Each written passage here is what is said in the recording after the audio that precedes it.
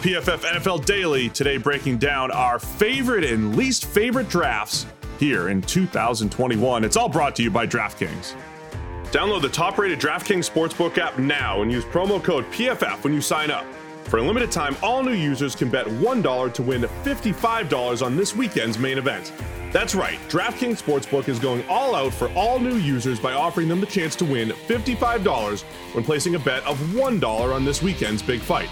Only at DraftKings Sportsbook. Must be 21 or older, New Jersey, Indiana, or Pennsylvania only. New customers only. Restrictions apply. See DraftKings.com/sportsbook for details. Gambling problem? Call 1-800-GAMBLER or in Indiana, 1-800-9-WITH-IT. All right, Sam, we've got more draft review today. It's going to be full drafts. Each team, or which team was your favorite, which team was your least favorite. I'll let you go first. Your favorite NFL draft this season. I loved what the Chargers did.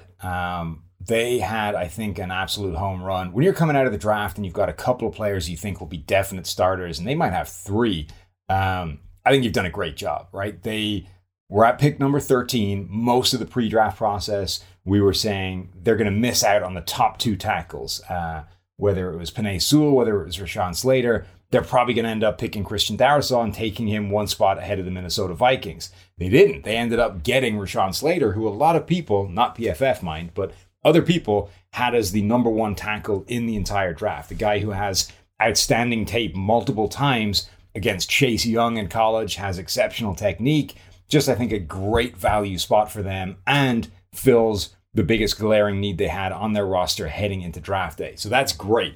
Asante Samuel Jr. in the second round, I think, is one of the best value draft picks, one of the best fits in the entire draft. Absolutely love what that guy can do in this scheme as well.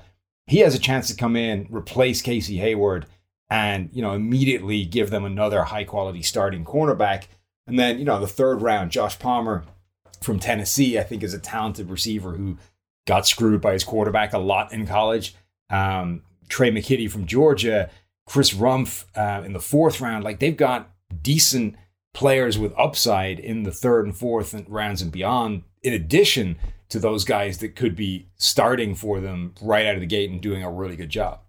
Yeah, I absolutely love those first three picks by the Chargers. You laid it out pretty well, but from, a value standpoint, from a scheme fit standpoint, a lot of nice things from the Chargers. Now, the caveat there is we didn't like the Chargers draft last year, and it looked pretty good because they got Justin Herbert.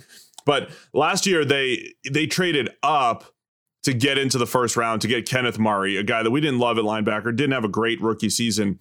But this year, one of those years, they kind of let the board fall to them, in our eyes, again, and picked valuable players, I think, in each of those spots. So nice job by the Chargers. My favorite draft, though, I have to go Chicago Bears. I mean, we're talking about a team. We struggled talking about the Bears, Sam. We struggled putting a mock draft together for the Bears at 20. And there was so much buzz about all the quarterbacks going in the top 10 and will 5 guys go in the top 10 in this whole thing. And before the draft, I did suggest maybe it's that 11 to 15 range, that 10 to 15 range, that's where quarterbacks, 1 or 2 guys are going to fall. And if that's the case, keep an eye on the Bears. And I just love that that's kind of how it happened. It came to fruition. The Bears are sitting at 20. And they're desperate. They're desperate for a quarterback. They've been desperate for a quarterback for almost 40 years now. And we'll see what happens with Justin Fields. But I love the process to go get him. It's one of the few times that you do want to trade up. It's when you're going to get a quarterback. So they go get Fields at 11. And then coming back in the second round to get Tevin Jenkins, a guy that we would have taken in the late first round. So getting pretty good value there. A guy that can step right in as their starting right tackle coming out of Oklahoma State. And even though they didn't have another pick until round 5, Larry Borum from Missouri has a chance to play. Khalil Herbert from Virginia Tech, the running back, has a chance to play, as does wide receiver Daz Newsome and cornerback Thomas Graham. Fits a need, and he's a pretty good player for the 6th round. So, look, it all depends on Justin Fields and what he does.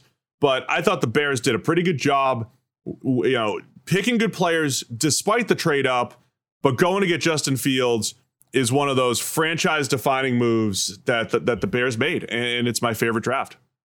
Yeah, I'm never critical of a team who trades up aggressively for a quarterback they believe can be a complete transformative player on their franchise, and that's what Chicago did. That's why I didn't Chicago got a lot of crap last time when they traded up for Trubisky. Now, you can say, well, they got suckered by the 49ers. They didn't really need to do that.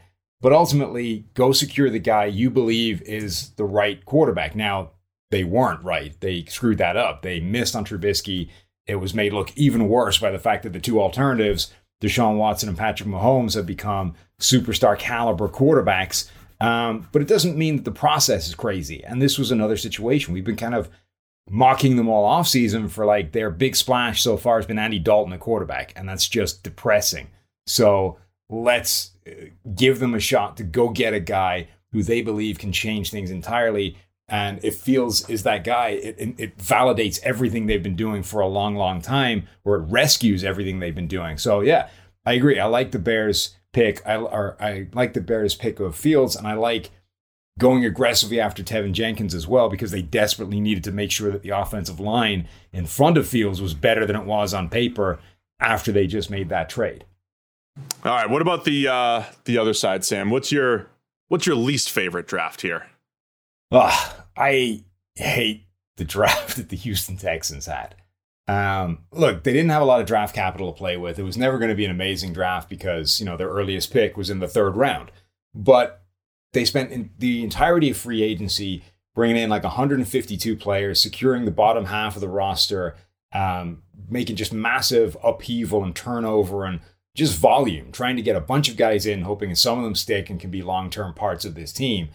Now you go into the draft, your first pick is in the third round, and you use it on a quarterback who, in my mind, is one of the least likely mid-tier quarterbacks to actually have any shot of panning out. And, you still have the chaos surrounding Deshaun Watson all up in the air. You compound the error by, trading up for a receiver like Nico Collins from Michigan, who I actually quite like as a player, but you don't have the capacity right now to be trading up for receivers in the third round. And it's just like, what have you come out of this draft with? You've come out of this draft with a quarterback who is probably a backup, whether or not Deshaun Watson is a starting quarterback. You might as well have just taken that pick and thrown it away. You lost capital by trading up for a receiver who might not make an impact either. It's just, I don't understand what they were trying to achieve with this draft. Yeah, I mean, look, when you have a bad roster, and it's going to be the theme when I talk about my least favorite draft, but when your roster is not great, you should just be banned from trading up at any point in the draft.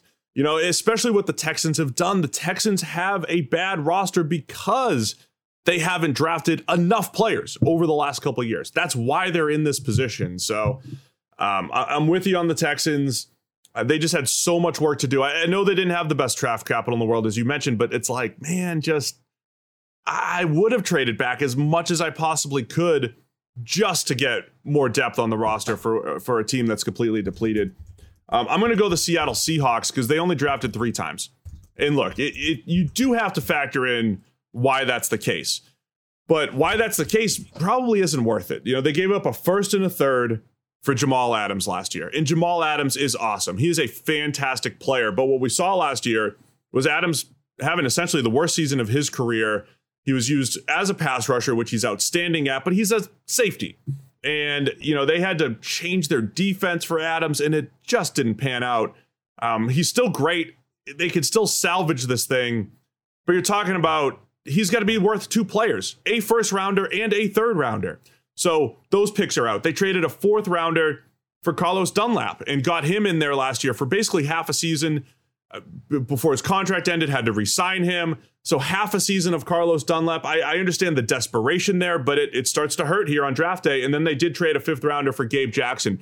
To me, that's the easiest one to swallow because he's still going to be there next year, and that's going to help maybe shore up your offensive line. And then as for the actual draft, yeah, they only had 3 picks. So when you're starting with 3 picks, it's the same thing as the Texans. Do you do everything you can to trade back and just to come out of there with 6 or 7, to do whatever you can? The Seahawks came away with 3.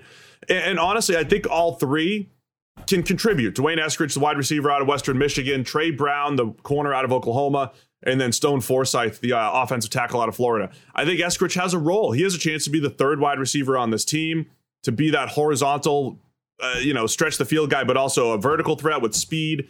Trey Brown will compete for the nickel spot as a 4th rounder, and Stone Forsythe is good offensive line depth. I don't hate the actual picks, even though Eskridge was picked way ahead of our draft board spot. I just wonder if they could have done more to come out of this thing with 5, 6, or 7 draft picks, because it's not like the Seahawks have a great roster. They still need a whole bunch of depth. Yeah, when you think about it, the statement that the Seahawks made about Dwayne Eskridge is one of the strongest statements made by any team about any player in the draft because of what they didn't do in favor of selecting him. This is a team that has in the past taken those really low pick drafts and essentially parlayed 1, 2nd, 3rd, 1st rounder into a whole bevy of picks by trading down multiple times. And I expected the Seahawks to do that with that pick. And instead, they actually select Eskridge, who wasn't just the opportunity cost of not trading down, but was a massive reach in terms of our board, in terms of the consensus board. And I think they might be right in terms of the player, but it's a huge statement in terms of how much they do believe in him. Just quickly before we wrap, other drafts that I really liked, the New York Jets and Giants for slightly different reasons. The Jets, I think, just came away with great players, even if they traded up, in a way that we wouldn't love to make it happen. The Giants traded for a bunch of 2022 picks, which is when they're supposed to be a lot more valuable because of all the guys that went back and didn't declare for this draft. And then one more that I hated, the Green Bay Packers, who, didn't seem to do an awful lot to help Aaron Rodgers, who it seems is upset by that and wants out of the door.